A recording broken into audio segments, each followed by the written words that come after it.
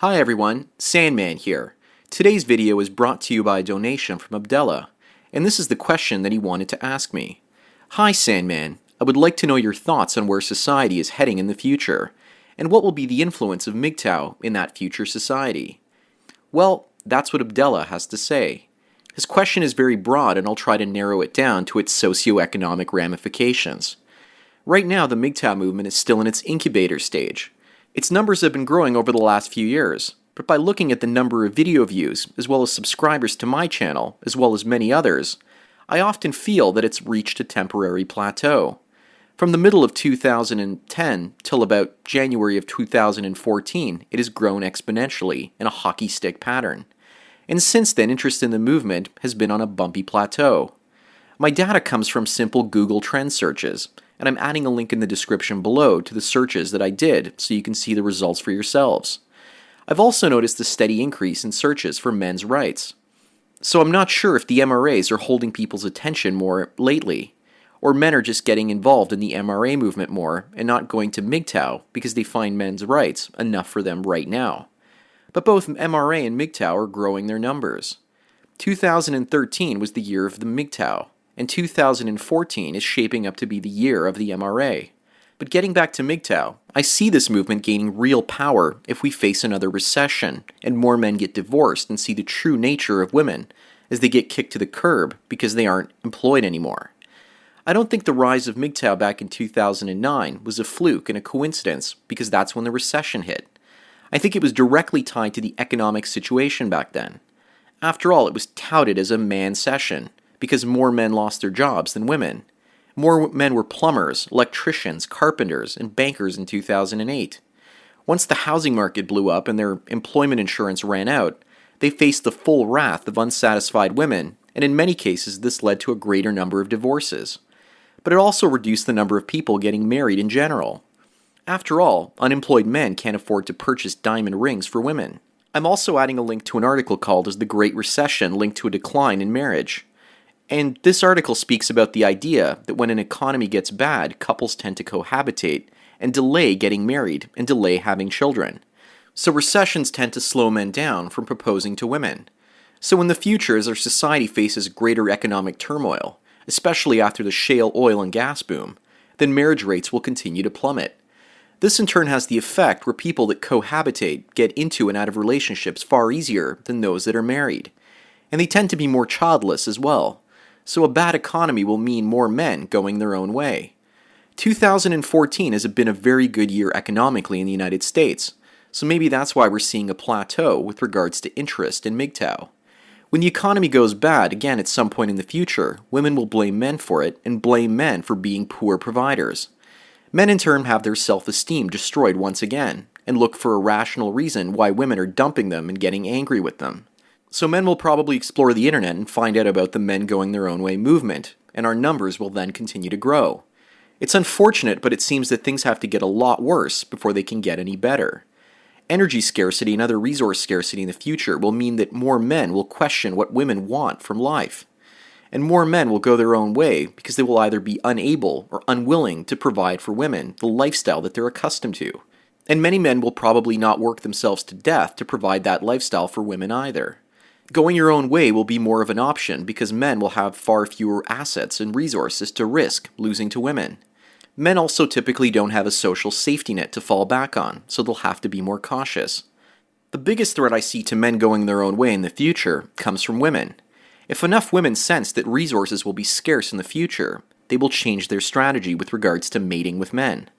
This whole women against feminism campaign that we're seeing on Twitter is women picking the winning side. Now that the men's rights movement has been fully formed, it's now cool and groundbreaking to be anti-feminist, and women are going to say that they're against feminism as well. But in reality, many of them aren't actually anti-feminist. Some of them are saying that so that they can take the pressure off of men. Men fight back against gynocentrism because women are asking for too much. So women are backing off and asking for a little bit less, hoping that male-female relationships will reach some type of equilibrium point where men can still be exploited, but they basically don't complain. Make no mistakes about it, MGTOW is a barometer telling women that they're asking for too much. Let me use a more simple analogy to explain what I mean. Let's say a man makes $50,000 a year after all of his tax expenses. He puts $20,000 away for his retirement as well as spending some of it on himself.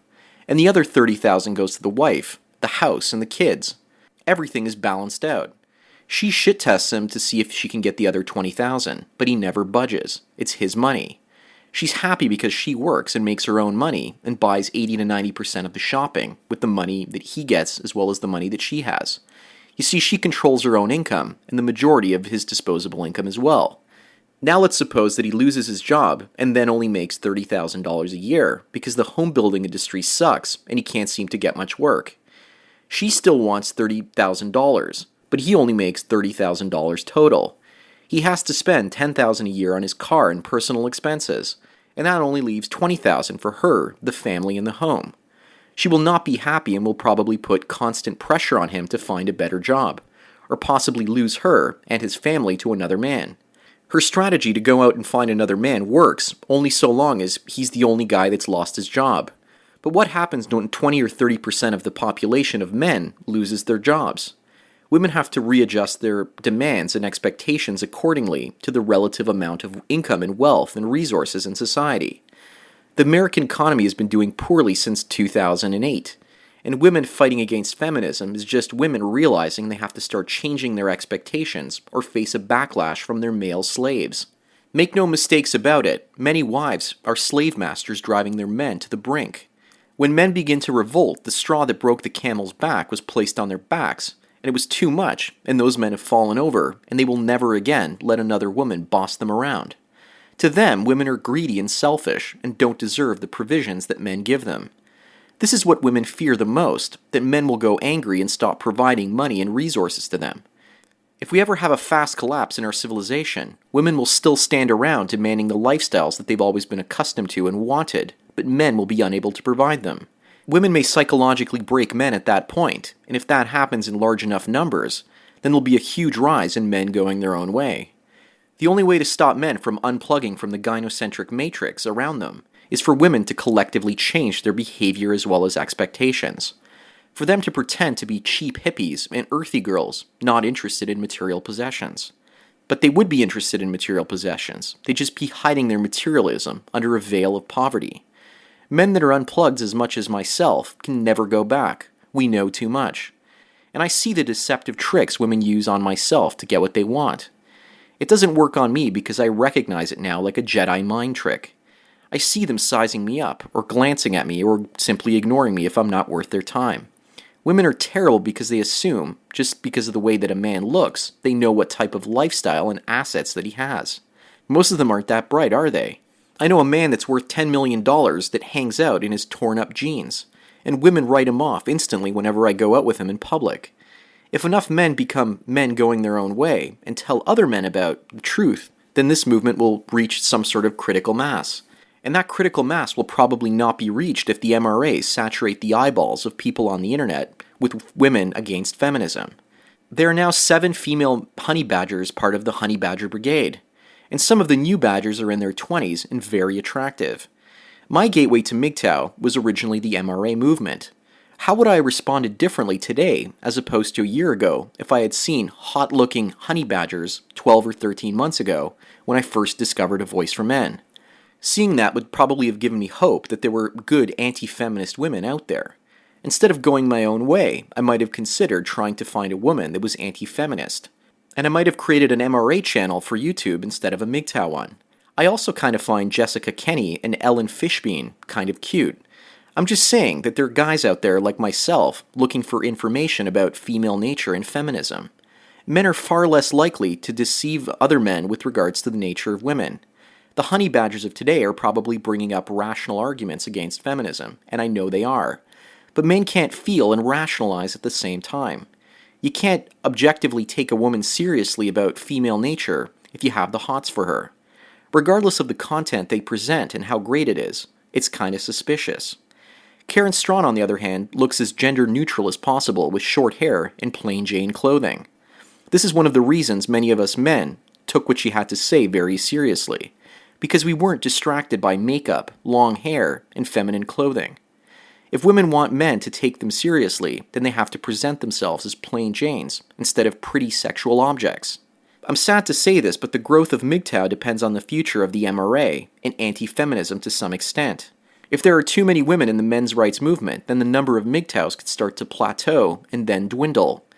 A Voice for Men has already been like a gateway drug for men to become men going their own way. In the future, it also might become a destination for men looking for anti-feminist women to hook up with. This hasn't happened yet, but it would probably be sad if it did, because it's my hope, as well as the hope of many other MGTOWs, to watch our ranks grow. It would be a Greek tragedy if men out there got into their heads that female nature can be changed, and they put their high hopes in women and love. And if they put that hope in anti-feminist women, it would basically be like falling in love with a wolf dressed in sheep's clothing. Personally, I don't want to hear about men's oppression from women. I want to hear it from men themselves. Or I want to have men and women share the dialogue together, like a great podcast that Stardust did a couple of days ago with Girl Writes What. And I'm putting a link in the description to that one as well. Well, that's all I've got to say for today's video. Thanks again to Abdullah for his donation. And thank you everyone for taking your daily dose of red pills. So enjoy the rest of your day, and cheers.